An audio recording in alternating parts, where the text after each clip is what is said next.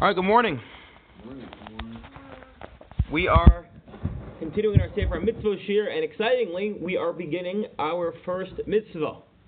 We spent 3 shiurim going through an introduction, who the players were, where the idea of 613 came from, and lastly, going through some of the principles that the Rambam utilizes in order to figure out what is considered a mitzvah that should be counted, and what is not a mitzvah that will be counted, although we noted at the end of the day, even most of the Rishonim, most of the Monei Hamitzvos, the counters, pretty much agree on what's a mitzvah and what's not a mitzvah, and most of the disagreement comes down to how it should be counted and how it should be classified.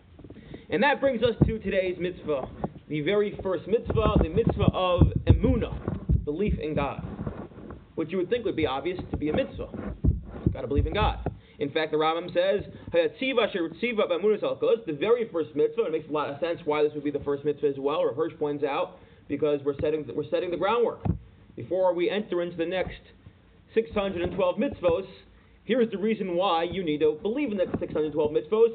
Anochi Hashem Elokecha, I am a God, I run the world, I created you, I exist, and obviously, the corollary to this mitzvah, the flip side is going to be you can't have another God, you can't have avodah zarah, the lo saseh aspect of it. And therefore, let's set the stage by saying one is commanded to believe in God. The first source, what does that mean to believe in God? That is to believe that there is an origin and a cause, and He is the power of all that exists. And that's when the verse says, I am Hashem your God. And then the Rambam is going to quote his source. How does he know that this is a mitzvah? So if you look in that Gemara in Makos, and this is a rather famous Gemara, the Gemara says there were 613 mitzvahs given at Sinai, that we know. Why does the Torah say they were taught to Moshe? Minyan Taf Vav Reish Hey, which is how many? 611. Vikshu al Zev Amar Tar Gamachi Tarya Haya. What's the Gamachi of Torah? Taf is 400. Reish is 200. We're at 600. Vav is 6, and Hey is 5. That's 611. So why would the Gamachi of Torah be 611 if God gives 613?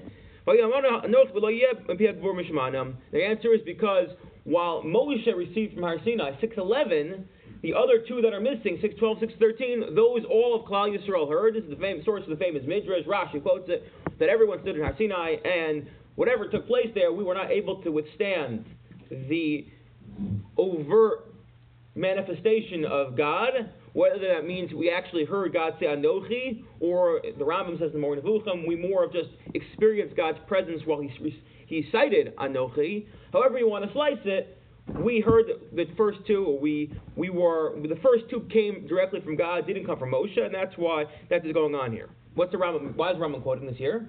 What's his point? That clearly, if we're saying 611 we got from Har Sinai, and the other two, included in the two, are Anochi Hashem Elokecha, that proves that Anochi, believing that there's a God, is a derisive, i.e. it's a mitzvah, exactly. And therefore we're commanded to believe in a God, as we explained. Okay, belief in God makes a lot of sense. Our verse points out the reason for it. You need to believe in God in order to continue on the rest of the endeavor of Taryag Mitzvos. We're now going to go to the Rambam in the Yad HaChazaka. The Yad HaChazaka, again, is the Mishnah Torah. And look how he records this mitzvah. Yesodi Yesodos, he opens up the Yad HaChazaka saying, Yesodi Yesodos v'Amud HaChachma, the foundation of all foundations and the pillar of all wisdom. By the way, just notice, if you notice what he did here, it's Yud, Hey, Vav, Hey. Yesod, Yud, HaYesod is Hey. So he opens up that way. To know that there is a first cause. Now, I'm not going to get involved here in the Rambam's understanding of how divine providence works, but suffice it to say, what he's saying is that there is a first cause, as the reason that things come into being, the reason everything happens is because something caused that first movement, something put things into motion. So we have to know that there's a first cause. And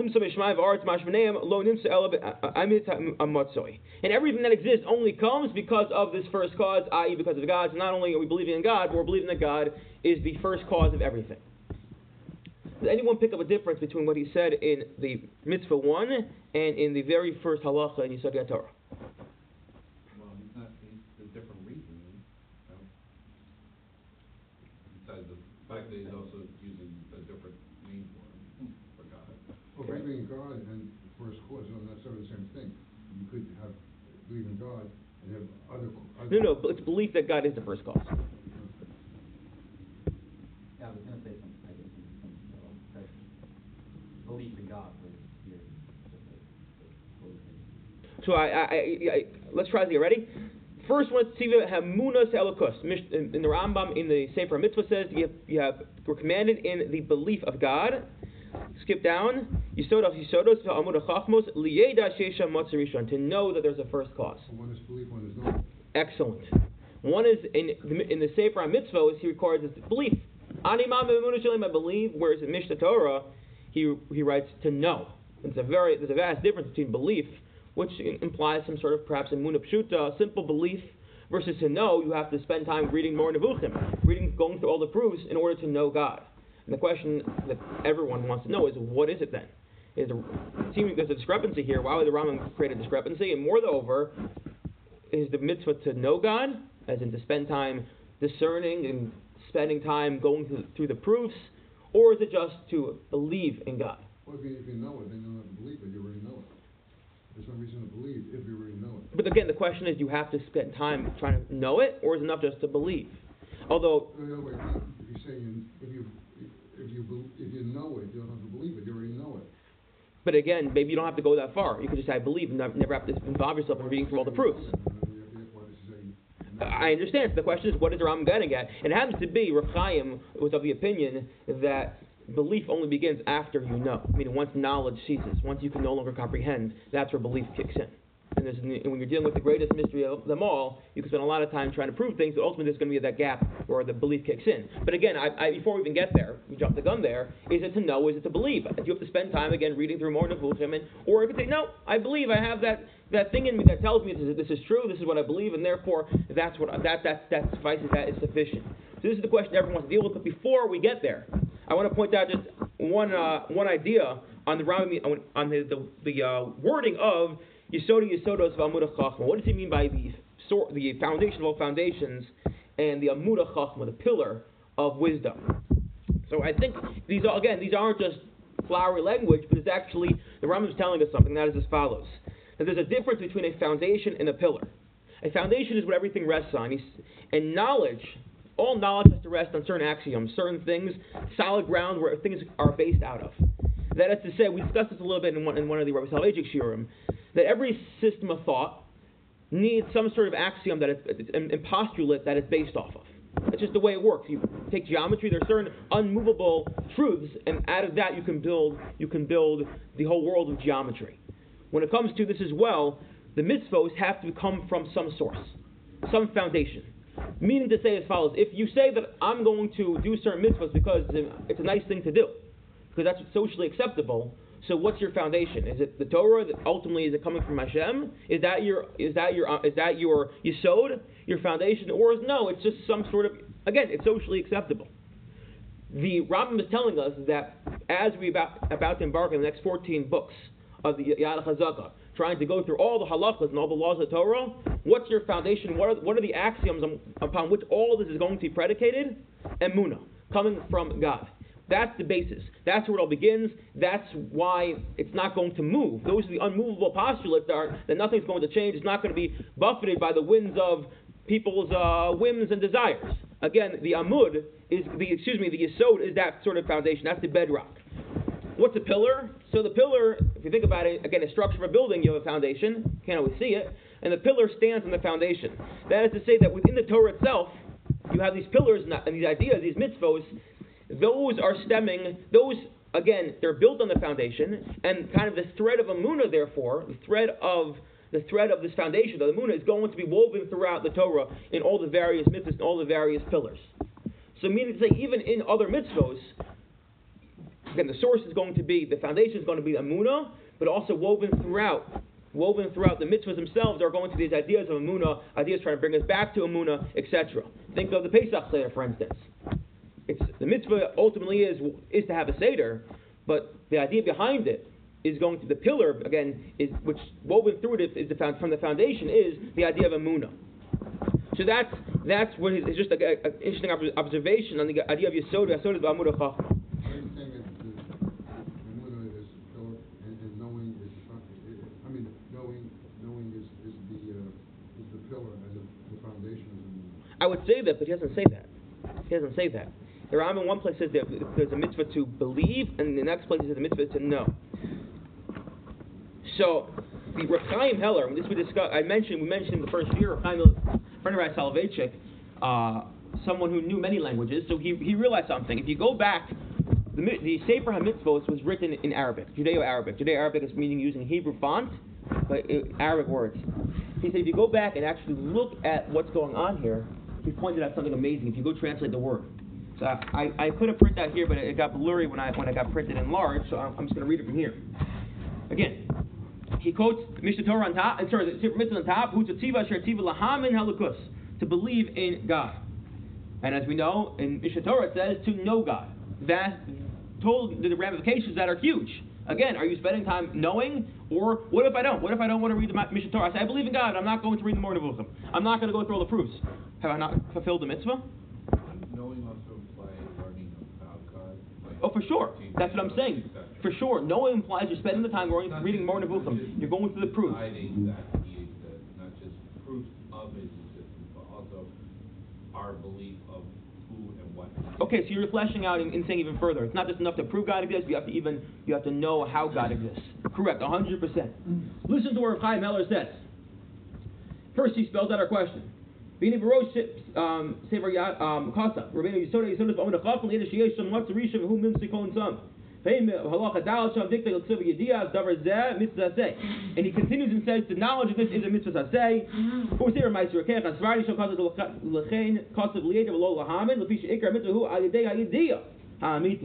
So then you start seeing other commentators say, well, if the Rambam says in Mishnah Torah, to know, then actually it means you have to know to the depths, to the core, what's going on here. Maybe as far as Yair is saying, you have to even know how God exists, the Yud-Gimel attributes, the 13 attributes of God. You have to know, you're a Kabbalist, you have to know about the Spheros and the emanations and everything going further and further.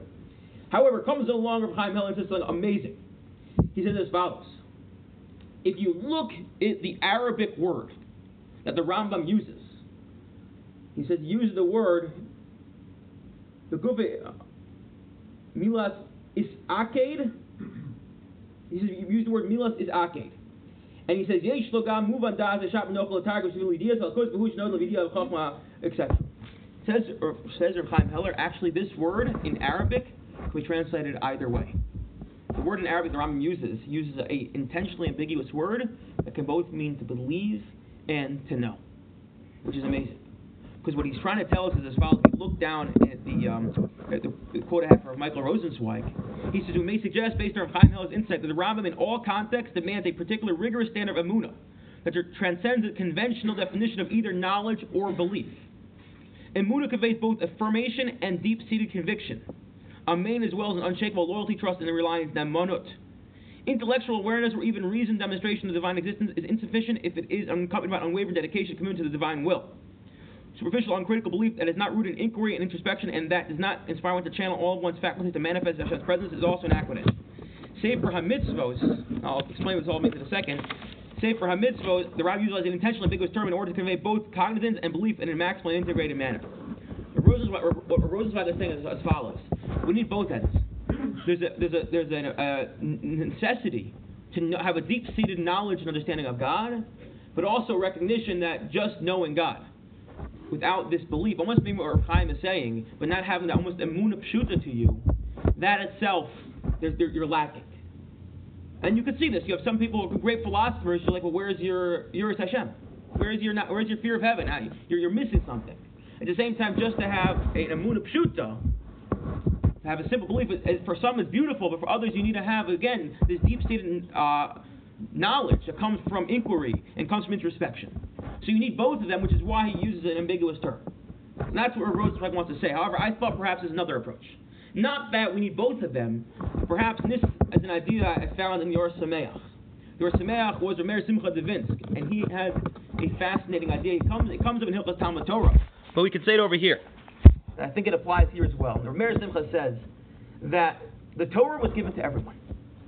Everyone has an obligation in the Torah, but everyone is different. And therefore, because everyone is different, there are going to be certain mitzvahs that, depending on who you are, you can experience them and you can keep them, if you will, at varying levels. The Rameir Simcha is particularly talking about, in his context, the mitzvah of Talmud Torah. The chiv of Talmud Torah. According to some, you say Shema in the morning, you say Shema at night. You've learned. You said 2 psukim. You've completed and finished your obligation of Talmud Torah for the day. You look at the Ran in the Dara. The Ran says, yeah, but really the obligation of Talmud Torah is b'chol shah, every moment, according to your ability. So what is it? Is the obligation to learn v'gisa b'yom v'layla every single minute, or is it a mitzvah to learn just to say Shema in the morning, Shema at night? And says Rameir Simcha, because the Torah was given to everyone, and it had to be given to the masses, but with an understanding that everyone is different, the Torah sometimes will use ambiguous commands, so that depending on who you are, you can interpret it according to your ability. In the case of Talmud Torah, if you're someone who has the ability to learn all day, so your obligation is to learn all day. If you're someone who cannot sit and learn all day, so then you have a lesser obligation. The Torah differentiates in its command to the individual, which is again a fascinating idea. It is intentional ambiguity when it commands certain mitzvahs. I'll give you another analogy, which we'll discuss in a few weeks.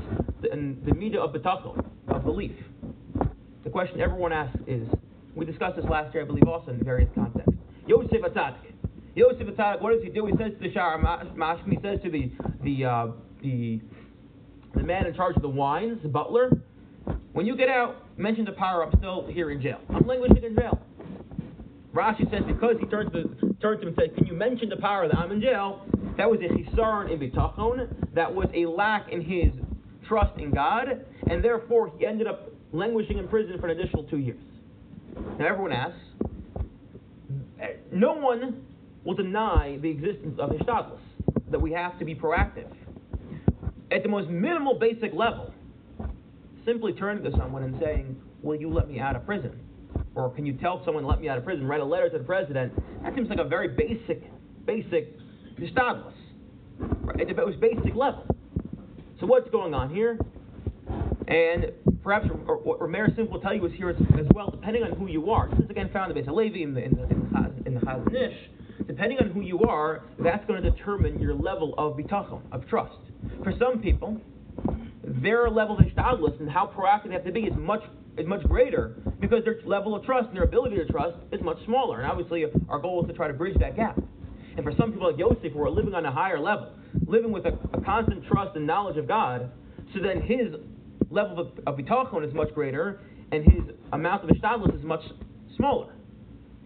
The Torah was used ambiguous terms sometimes because, depending on who you are, that's how you're going to live things out. And perhaps one can make the same argument here. What the Rambam is saying is, we're using intentionally ambiguous terms because for some people, belief is enough, and for some people, Emunah is what you need. Or the other way around, for some people, belief they can't go beyond belief. Well, for others, going and spending time, going through all the proofs, and really the inquiry and the introspection, that is going to lead them to a higher level of ultimate belief. It's an intentionally ambiguous term on behalf of the Rambam because, depending on who you are and what your temperament is, what your makeup is, and what you need from your religious life, that's going to determine whether you're just going to merely believe or you're going to believe because of real inquiry coming from knowledge. So I don't want to get, that was an example. We could discuss it more in a couple of weeks. That is the Rambam. Comes along the Ramban, Nachmanides, who writes a running commentary on the Rambam. And more often than not, it's important to know that when he writes his running commentary, he's trying to defend the Bahag, the Baal Lachas Gedolos, we discussed also in the opening shir. The Rambam has a very different view of some of the mitzvos. One of them is the Bahag counted the mitzvahs to Rabbanon. We noted that. The Rambam says that's preposterous. Didn't call him by name, but said it's preposterous. The Ramban spent a lot of time, spills a lot of ink defending the Bahag, because the Bahag was one of the greatest. And therefore, what the Ramban is going to say now, according to I think almost every interpretation, this is not actually the Ramban's belief. He's just defending the Bahag. But in this area, the Ramban is probably closer to the Rambam in his approach to what is Anochi. So again, the Rambam says the first mitzvah is to know God, to believe in God. Where did that come from? The pasuk says, "Anochi Hashem Elokecha asher hotzeitzi me'eretz Mitzrayim beis ha'avadim." I am Hashem your God who brought you out of the land of Israel, out of the land of Mitzrayim, from the house of slaves. The Bahag is going to point something out. Is there a command in this pasuk? It's not a command; it's a declaration. Anochi, I am God, which Rav Hirsch points out. The word Anochi is different than the word Ani. Ani implies it's not a personal thing. He says as follows. Ani denotes the personality of the speaker in opposition to the one it addresses. It denotes the personality as a source of speech and action. Someone from afar speaking towards, speaking down, if you will. Anochi, on the other hand, it reveals the speaker as a personality who is intimately close to the one addressed. A personality who encompasses, bears, and supports the one addressed, and through whom alone the one addressed is truly getting his personal distance and secure standing. So again, the word of Anochi is a much more personal, and God's declaring, I am God, I am Hashem. I am Hashem. Not it's a mitzvah, but I am Hashem. So says the Ramban. If you look to the Bahag, he does not count Anochi Hashem Elokecha as a mitzvah. Why would he not count what we just said as the foundation as the mitzvah? This is the reason we're keeping the Torah as the mitzvah. So look at what he says. It's fascinating. He says, I'm going to give you an analogy, a mashal. Mashal l'melech shenichlas l'medinas amru. Look at this is in your source in the Hasagas Ramban. Amrlo avada goja lam gezeros amrlam lav kishkibul malchus avda lam gezeros shemalchus einon mekabel gezeros hey miskayim. Says as follows: imagine a guy shows up and says, I'm the king. I'm the king, and therefore here are the following laws and decrees you have to follow. What do all the subjects say? So long as we're not going to accept your kingship, we don't really care about the laws you're going to promulgate. We don't care. In order for someone to have authority and to dictate law, you need to have a source for your authority. So either it could be through coming in with a gun and saying, listen to me, and there people will listen. But if you want to be a king who's more merciful, you want people to follow you, so the only way to command that respect is to have people actually recognize you as a king. Didn't we establish last week that Ramban's argument for why Bahag uses the Mitzvah D'Rabbanan, that he mentions the Mitzvah D'Rabbanan specifically because their importance is in establishing God as and God's kingship over the world and His miracles. Well, that was for one in particular. So the argument would be that Bahag's using those mitzvahs as the right as part of 613 to represent this very. So okay, I'll get to that in a second. Give me a second. I'll get back to that. Just again, so the Ramban gives a mashal, an analogy. I think it makes there's a lot of sense in it. You can't be a king. You can't be a king if you don't have subjects who want to follow you. And therefore he says as follows. If people aren't going to recognize you as a ruler, so what's with your decrees? And therefore that's what's happening here. God opens up the Aseret HaDibros, the preamble, if you will, to the all of Torah. He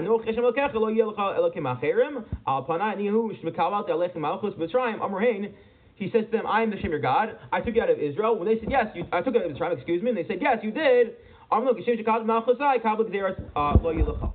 So once now you're going to accept my kingship, you're going to recognize I'm the one who took you out of Mitzrayim, and therefore now you're going to accept me as your ruler. So here's the first mitzvah, and that is lo yelecha. You shouldn't have another god, and that's how the Ramban sets it up.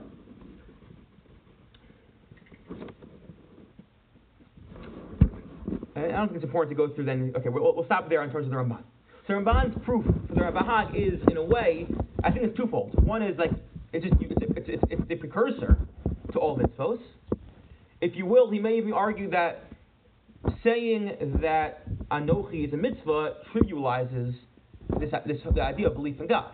Like, it doesn't even have to be commanded. Before we even enter into that relationship of command, this is the beginning of it. We don't want to trivialize Emunah, and therefore the Bahag is saying this is the step beforehand. That's not to say, this is if I can get to your point, it's not to say that the Bahag thinks you don't have to believe in God. God forbid. Of course you have to believe in God. What he's saying is that we're not going to trivialize this idea of Anochi Hashem. Whereas the Rambam was not concerned with this. The Rambam was not concerned about trivializing it, and the Rambam was not concerned as well with the idea of commanding belief. It can also be, one can make an argument that there's what to say about how can you command belief. Either you believe or don't believe, how can you command it?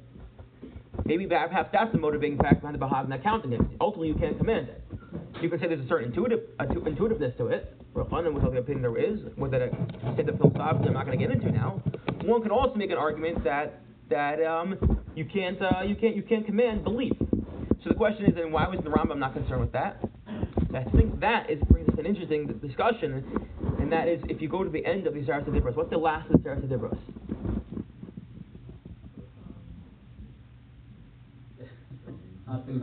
Lo Sachmod. Lo Sachmod. The Ibn Ezra asks there as well, how can you legislate what's going to be ultimately thoughts and desires? How can you legislate that? Now, again, there are those who think Lo Sachmod, you're only over it once it manifests itself and you actually do an action. But the Ibn Ezra wants to know, how can you legislate? How can you command someone not to desire? It's there. And he says something that's fascinating. He says that if you truly believe, he gives the analogy there of someone who says, I want to fly. I want to fly. No one actually has a real deep-seated desire to fly because they know it's just beyond them. We just can't, humans, we can't fly. A lowly peasant says, I want to marry the king's daughter. They don't actually want the king's daughter because it's just beyond them. It's beyond them. If you really believe everything we have is ours, and you train your mind to think that anything that's not yours, it's just beyond you. The same way the peasant can't really desire the king's daughter.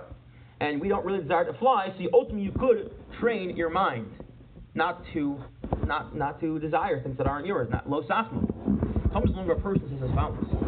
That is why the Sefer Dibros open up with Anochi, which is a demand and a command to believe, and end with a demand and a command in the realm of belief. To tell us twofold. One is that it is fair and it makes sense, and one could legislate emotions and desires because we have the ability to decide what we want to think and to train ourselves to think a certain way, to train ourselves to break habits. We have that ability. We have the self-control. We have the ability to do so. It's just up to us. And then he says something fascinating. He says our verse as follows. I'll read it inside. The first half begins with Anochi and ends with Kaveh. The second half begins with Lo Sirtzach and ends with Lo Sachmod. Interestingly, if you think about it, Anochi is a command. Kaveh is Avicha as well. God opens with the demand addressing to the intellect. Anochi lo yilacha. But it's not enough to acknowledge God in theory. We must express our acknowledgement of God also in practice. By exercising control over our word, lo sisa, our work, zachar, when it comes to Shabbos, and our family lives, kavod esavicha v'simecha. So we begin the first half of the Sefer Dibros, a demand and a command on our belief, and we work towards then seeing how it plays out in practice. Don't have another God. Don't bow down to another God. Our work, cease from work on Shabbos. Our family lives, how we interact with our parents.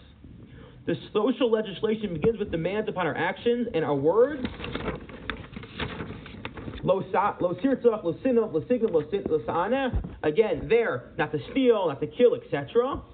But it is not enough to control our words and deeds. The law demands we exercise control over our heart and our mind as well. Lo sachmod. And the way the culmination of the Sefer Dibros, lo sachmod, is a command on our hearts and our minds.